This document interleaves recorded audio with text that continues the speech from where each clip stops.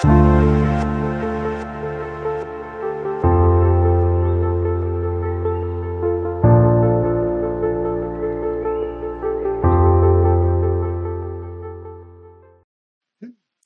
so please turn to Colossians 1 verse 9. We are definitely well into the introduction of Colossians 1 verse 9. We finally covered the first two paragraphs in this rich book. And now we're plunging, we're making our way into the third paragraph as Paul now begins his supplication for this little church that was birthed about 6 or 7 years prior to this letter was written. So let's read verse 9 of Colossians 1. For this reason also, since the day we heard of it, we have not ceased to pray for you and to ask that you may be filled with the knowledge of His will in all spiritual wisdom and understanding. Now, before we move in, we need to remember one thing very important to recall, that there were false teachers at that time, and they were about to ferociously attack the Colossians. And they were about to dig their claws of false doctrines into this young body of Christ. And what is the false doctrine? Well, they would say it's not enough to embrace the gospel of Jesus. It's not enough to have the gospel for you to be spiritually healthy. The gospel is good, but it's just not good enough. Well, what else do we need, Mr. False Teachers? Well, you want to draw nearer to God, don't you? Of course we do. Of course we want to draw nearer to God. Well, you need special knowledge. You need extra biblical knowledge, meaning you need to study philosophy, Greek philosophy at that time. That's Colossians chapter 2 verse 8. Or you need to see visions, Colossians 2 verse 18. Or perhaps dream dreams. These will certainly take you to a whole new spiritual level that you've never experienced before. But philosophy, I mean, they've got really long and hard words. They just go over our heads. Visions? We don't see visions. Oh, don't you? Well, poor souls. You are nowhere near as spiritual as we are. You must be second-class Christians. And your spiritual condition must be very, very poor. That's sad. Now, brothers, we must keep this in mind as we unpack the prayer of the Apostle Paul to the Colossians. Now, why should we keep this in mind? To start off with, because just like those false teachers of the past, so also the world today falsely indoctrinates the church with all kind of false spiritual scales, counterfeit spiritual thermometers that mislead multitudes of Christians to kind of try to figure out their real spiritual conditions. Now, we're not talking about unbelievers. Or false converts. We are talking about genuine Christians regenerated and saved by the blood of the Lamb. And the world tries to indoctrinate them with counterfeit thermometers. And what happens when they embrace these false counterfeit thermometers? They begin to transform their lives and the lives of their children and their family according to false measures. And while they externally do the things that quote unquote look spiritual, and they get the false teachers and the world to clap for them and even the whole hell to dance for them, yet internally they are malnourished, they're starving, and the more they conform to this false teaching, the more they become useless vessels to the Master.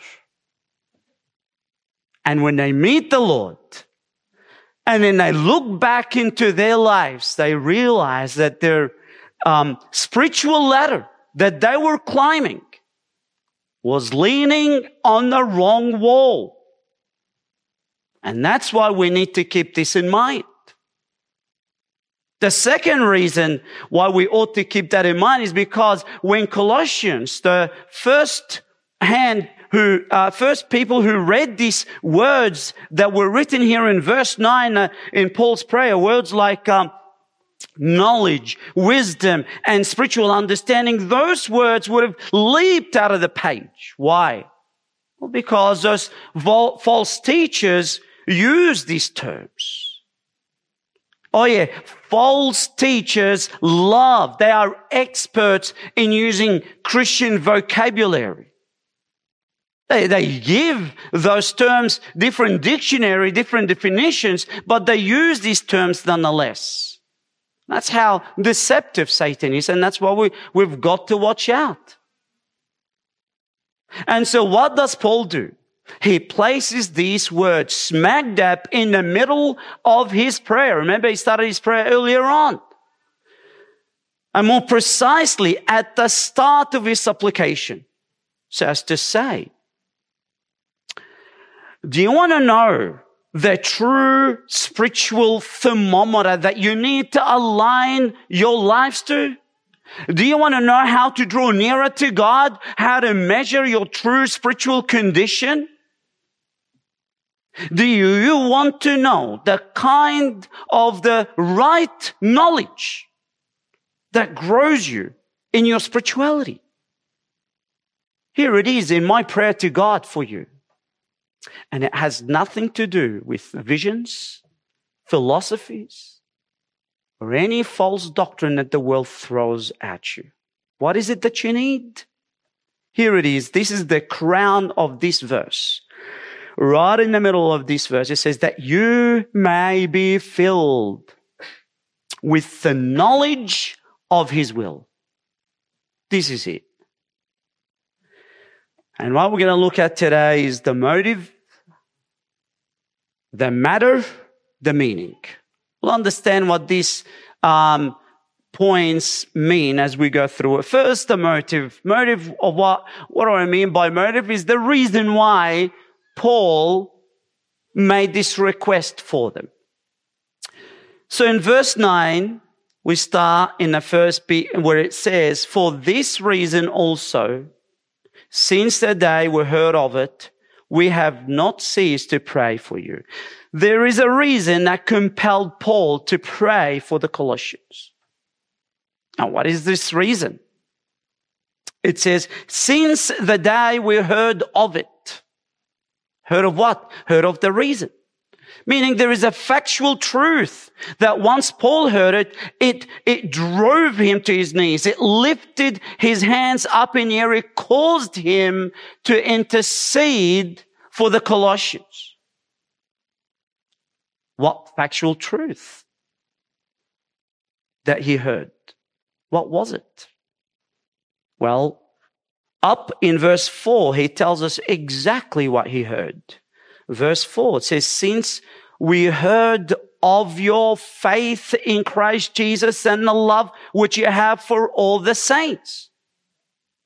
So in other words, once Paul heard that this group of people were genuinely saved, this led Paul to both be thankful to God. We read that in verse 3. And also here, this word also, make request to God for them. Or to put it in another way and to incorporate what we've learned so far from the previous verses, let's unpack it a little bit more. We would say, Paul is saying here, since the day we heard that the gospel has come to you, You heard the gospel. You understood the grace of God in the gospel. You learned it. And now it's bearing fruit of love in you by the power of the Holy Spirit. And this fruit is now increasing. Since the day we heard of all the above, we have not ceased to pray for you. So the moment he understood that they were saved, he was motivated to pray to God. That was the motive. But now we dig deeper and find out the matter. And what I mean by the matter is that the matter of highest importance. Why does it matter to pray? Why is it important? The significance of being filled with the knowledge of his will. We'll continue reading. Just now. He says, and to ask that you may be filled. The moment he understood that they were saved, he prayed that they may be filled with the philosophy, extra biblical information, that you may be filled with visions. No. That you may be filled with whatever the world throws at us and tries to convince us that we are in need of. In other words, that you may be filled with happiness, that you may be filled with health and richness. As soon as I know that you're saved, that's what I'm praying for. No. That you may be filled with the knowledge of his will. Not that now that you're saved, I pray that you don't feel lonely and have lots of friends that love you, or that your family now would respect you. None of the above. Brothers, we need to understand that we live in a world that is man-centered, carnal, fleshly. And so it is totally given to selfishness. Many people, even Christians, carry this kind of attitude even in their closet, in their prayer room.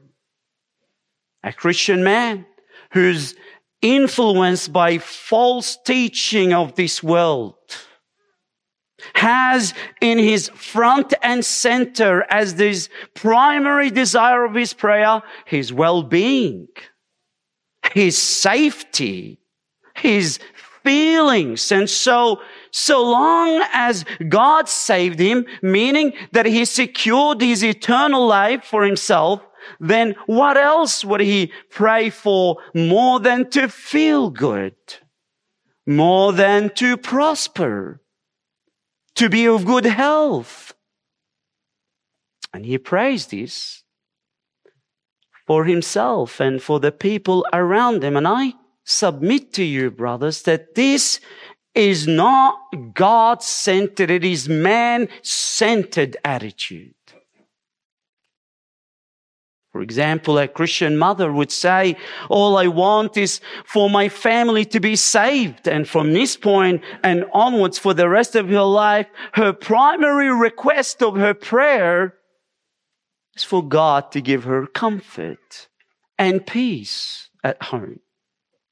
A husband would say, well, so long as I will go to church twice a week, then I can pursue my career.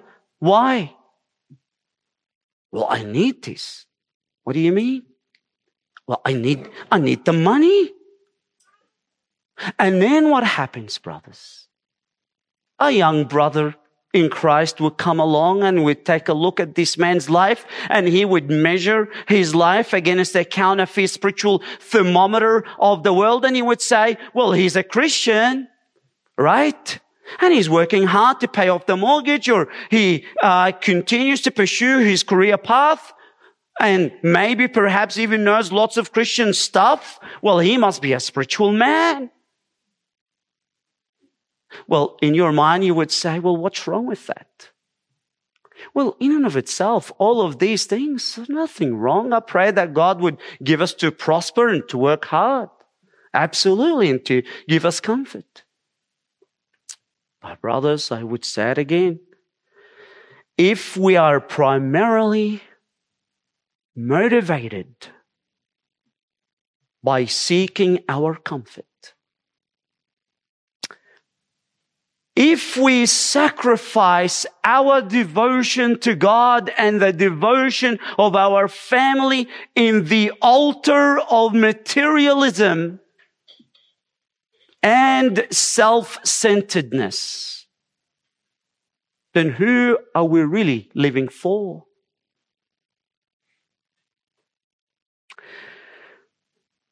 What about God? Brothers, we must live with a God-centered view of life. And Paul recognizes this. So he begins his request for this church, and he would say that you may be filled with the knowledge of God's will. In other words, I want you to be primarily motivated not by all these desires, no, but by God's will in your life.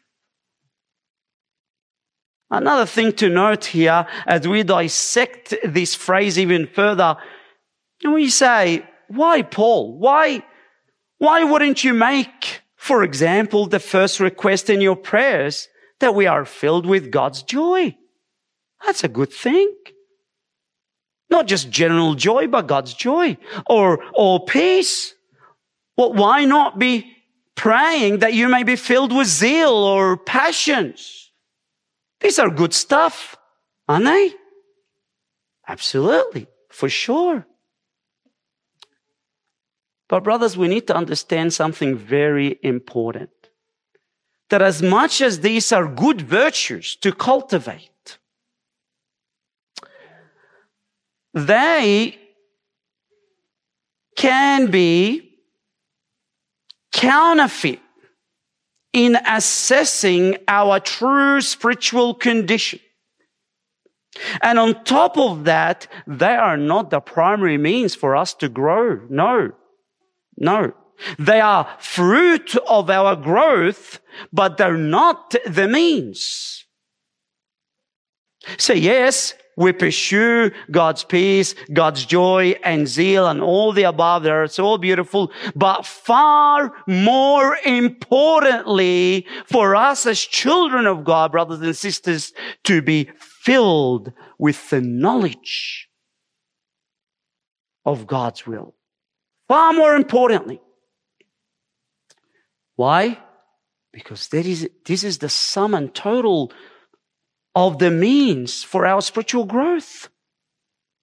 As far as our responsibilities are concerned, this is the foundation that undergirds all virtues. On one hand, you take away the filling with the knowledge of God's will, and what have you got? You've taken away any hope of growth. On the other hand, you show me a man, you show me a woman who is filled with the knowledge of God's will, and I show you a man who is strong and has vitality and endurance. You might say, well, Wissam, aren't you taking it a bit too extreme? Aren't you making it too much of a deal out of this? I mean, if Paul prayed any other prayer, you would have pointed at it and you would have said, look, this is the most important thing for you to do. What's a big deal? Is it a big deal? Yes, it is. And it's not because I am making a big deal out of it.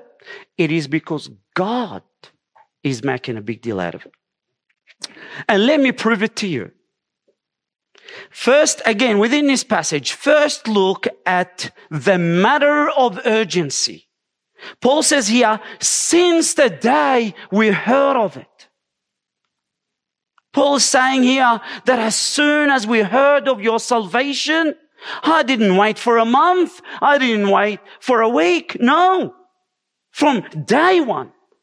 Immediately, at once, I pray that you may be filled with the knowledge of God's will. It's a matter of urgency. And why is it the first request, the moment he heard that they were saved, ran into his prayer closet and prayed that they will be filled with the knowledge of God's will? I submit to you because it's of the highest importance in the mind of God for believers. The second reason why it's a big deal, I believe it's a matter of persistency.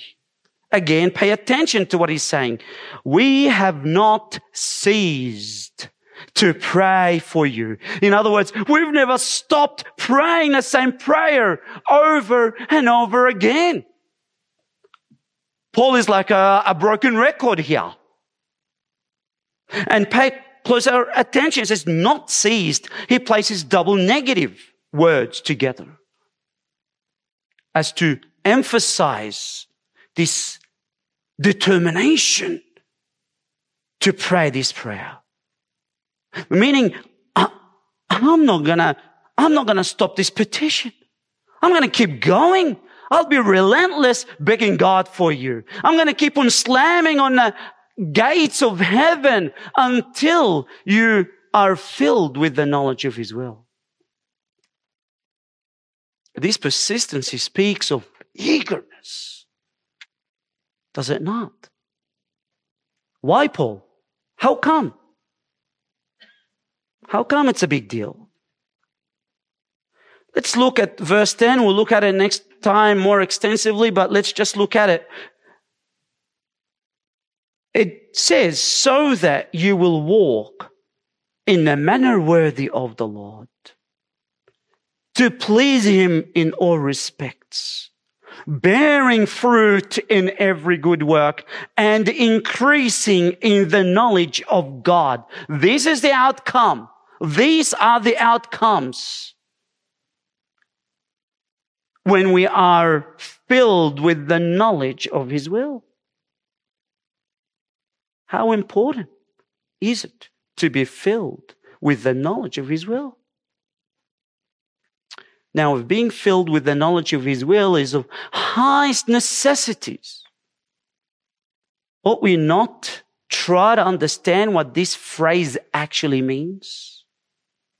So we come now to the third point. We looked at the motive, the matter of importance. And now, what does it really mean to be filled with the knowledge of His will? Well, what do you mean by that? Well, let's take the meaning of every word in this phrase to understand what's going on, and lest we misapply it in our lives. First, to be filled. What does it mean to be filled? It is to be saturated. We know that from an English dictionary, right? To be filled is to be saturated, to be inundated with something, to be completely full of something. The word carries an idea, by the way, in Greek back then, to being fully equipped of something. It was used to describe a ship that was set, it was ready to travel in its journey, in its course. And Paul is praying that the journey of our lives may be given to the knowledge of God's will. Now, the New Testament, as you begin to help to study this word in the New Testament, you realize that it carries even a deeper and more profound meaning. To be filled in a scripture, it means to be totally controlled, to come under governing rule, to be dominated by something, someone or something overpowered you. You've given up wrestling against this person or this thing, and now your mind is consumed. Your affection is captivated, and now it's directing your will. Let me give you some examples to show you what I mean. In John 16, verse 6, Jesus says to His disciples, because I have said these things to you, sorrow has filled your heart. Feeling sorrowful has hijacked you. Everything now that you think of, feel, and do is now dictated by sorrow. Acts chapter 14, verse 52, the disciples were continually filled with joy and with the Holy Spirit. In other words, the disciples now were totally controlled by joy and with the Holy Spirit. They are led by this. Again, in Acts 5, verse 3, Peter, when he rebuked Ananias, he said to him, Ananias, why has Satan filled your heart to lie? Satan dominated Ananias' thoughts. That's what filling is. So back to our text. What is it that we are to be filled with? What is it that must dominate us? Not materialism. Not even our joy and comfort and peace, as good as they are. According to the text, it is the knowledge of His will. Paul desires for Christians, first and foremost, to be completely governed by, to be consumed with the knowledge of God's will. That's the word fill. Now the word knowledge. Now this word knowledge is not just a mere surface knowledge. Our lives are not ever to be dominated by some abstract theoretical knowledge. You know what I mean by that, right? I mean, I don't know about you, but I can be guilty of this sometimes. What do? You go home, you open a Puritan book, you read a chapter or two, you kind of like that, you close the book, you write a quote in a social media, you post it, and then you call it a day. That's it. Now I'm spiritual. That's not what Paul is saying that he's praying for. Normally, the word gnosis, I know many of you know it by now, the word gnosis is translated to be the word knowledge, generally speaking. But here, Paul adds a preposition epignosis, which intensifies the meaning. It's a deep, thorough knowledge of God's will. Now, how do we attain this knowledge? There's nothing mystical about that. We don't need visions or dreams. Why? Because, God doesn't play treasure hunt with His children. You know, where He gives us His knowledge of His will, somehow in a mysterious way, and you have to go and search for it under every rock and behind every tree. That's not how it works. All we need to do is to open His Word and to study it. And when we study His Word, we will get a deep and thorough knowledge of His will if we're not lazy about it. However, and this is what I believe the misconception begins, because someone might say, oh, well, is that what it is? So to be filled with the knowledge of His will, all I need to do is to study the Bible. Right? Well, you know what? I read the Bible. I teach the Bible to my children. I even know many, many theological words that even many people can't pronounce. I guess this makes me filled with the knowledge of God's Word, God's will, and so I must be a very spiritual man. Brothers, Paul is not saying, pay attention to this. He's not saying that only your mind is to be filled with the knowledge of His will. It says that you may be filled. You yourself, your entire personhood, your whole entire being is to be filled by this. In other words, what Paul is saying here, brothers, brothers, the greatest of importance to your spiritual life is for all who you are, what constitutes you, to be consumed, dominated by all of the knowledge of God's will. This is far more important than anything else in your life. All your mind and your affection and will to be totally given to such deep and intimate knowledge of all that God wants you to be. So, it is not enough to have this intellectual knowledge of God's will. We must go all the way to obey it. In fact, he enforces this idea in our mind by the rest of the verse where he says, in all spiritual wisdom and understanding. This is to say, God, would you give these people to think clearly about your will, to meditate on it, to reflect on it, to speak of it, to explain it, to treasure it, to live it out.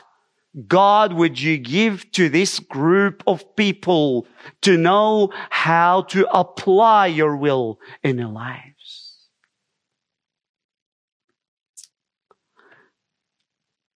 Do you want to know whether you're really growing in the Lord? Do you want to? Do you want to know where your spiritual condition is really at? Do you want to have the right spiritual thermometer that is irrefutable? Don't tell us how much you know. Don't. Tell us how much you're living out the will of God in your life. And that's how you know. It is not by how passionate or how zealous you are. It is not by someone who's standing here and preaches his heart out. It is by how we are living the will of God in our lives. Let me give you an example from the scripture. There are many, many examples in the scripture, but I'll just settle it for one. The apostles in the book of Acts chapter 4 were filled with the Holy Spirit, right? They went and they preached the gospel to people. Then these cold-blooded religious leaders that we have witnessed it through the Gospel of Mark, who killed their master not long ago. They captured them.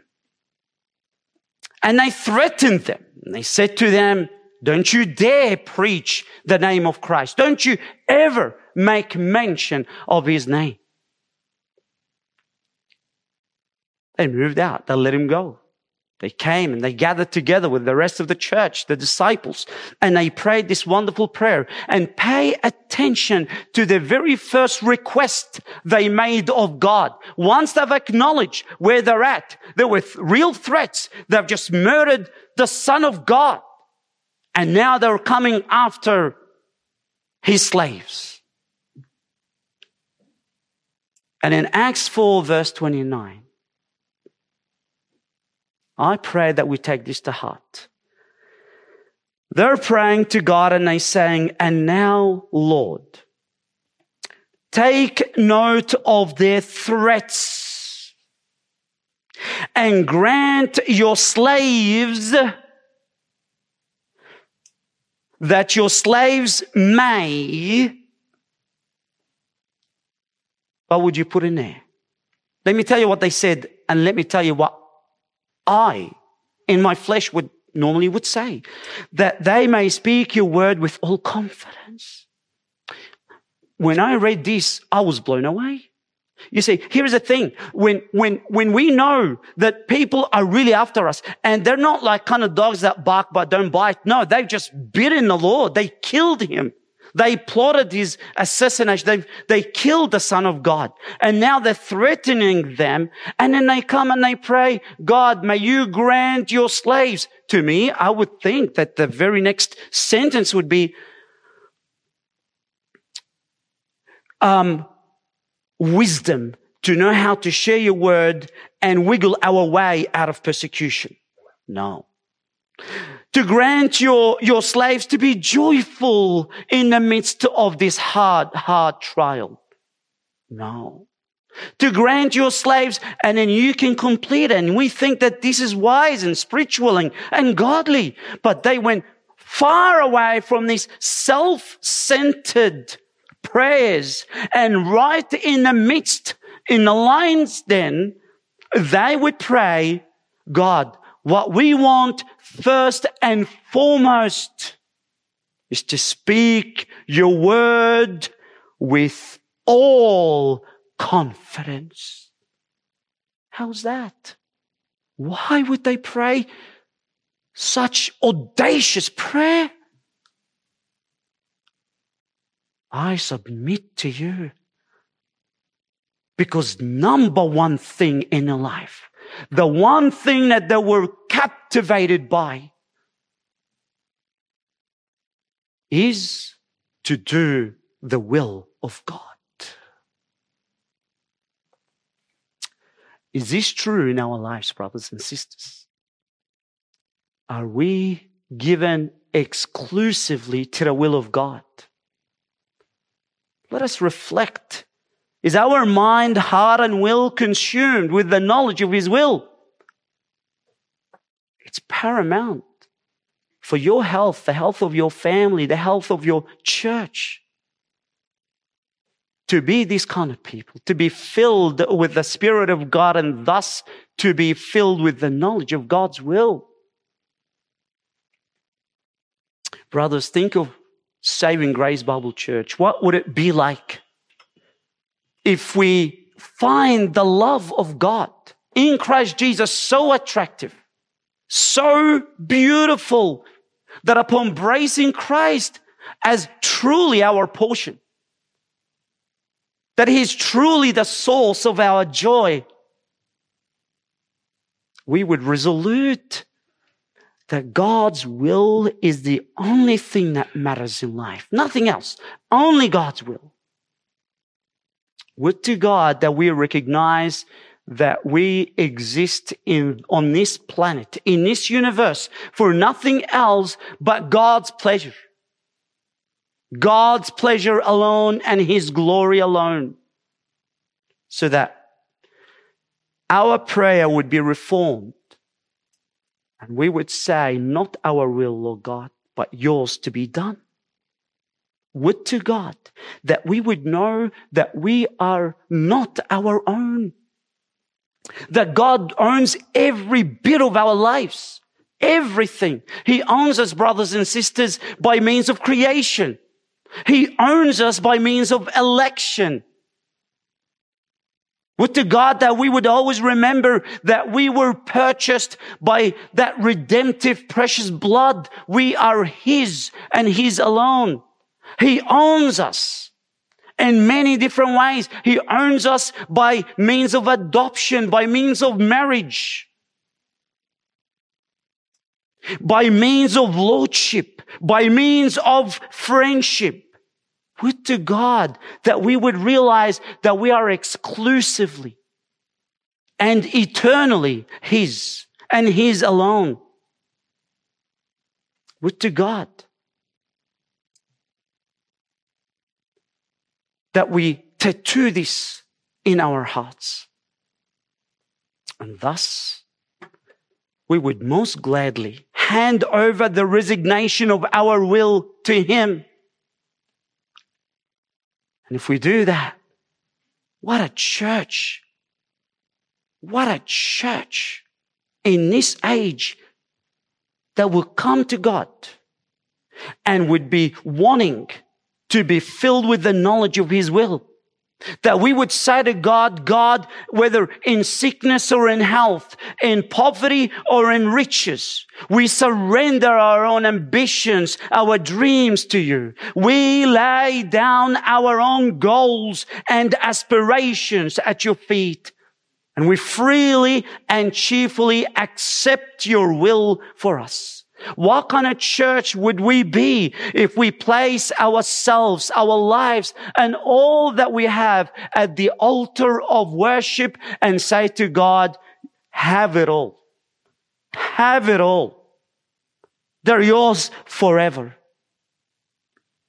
To God, that we would publicly declare that there is nothing better in life but for Christ to be the Lord over us and for His Spirit to indwell and to lead us and to dominate us by His will.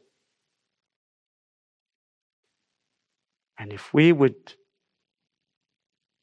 have our hearts and minds be filled with the knowledge of His will, we would say to God, God, use us as you wish. Send us wherever you want. Carry out your entire will in our lives, no matter the cost, no matter the price we pay. Brothers, we would be a church that is full of vitality, full of strength, full of joy of the Lord. There is peace. There is no anxiety because we are pursuing God and His will in our lives. May this be true in His church. Amen. Let's pray. Lord God, we are so thankful for the clarity of your word. We are thankful that we don't have to go above the highest mountain or swim across oceans to know your will. You just need to open your word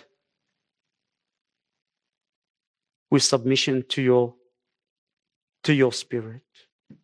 Father, fill this church with the knowledge of your will, not just only the intellectual, mental awareness of what you want, but lead us, Lord, to have a good spiritual condition. In other words, lead us, Lord, to live out what we know. In Jesus' name, amen.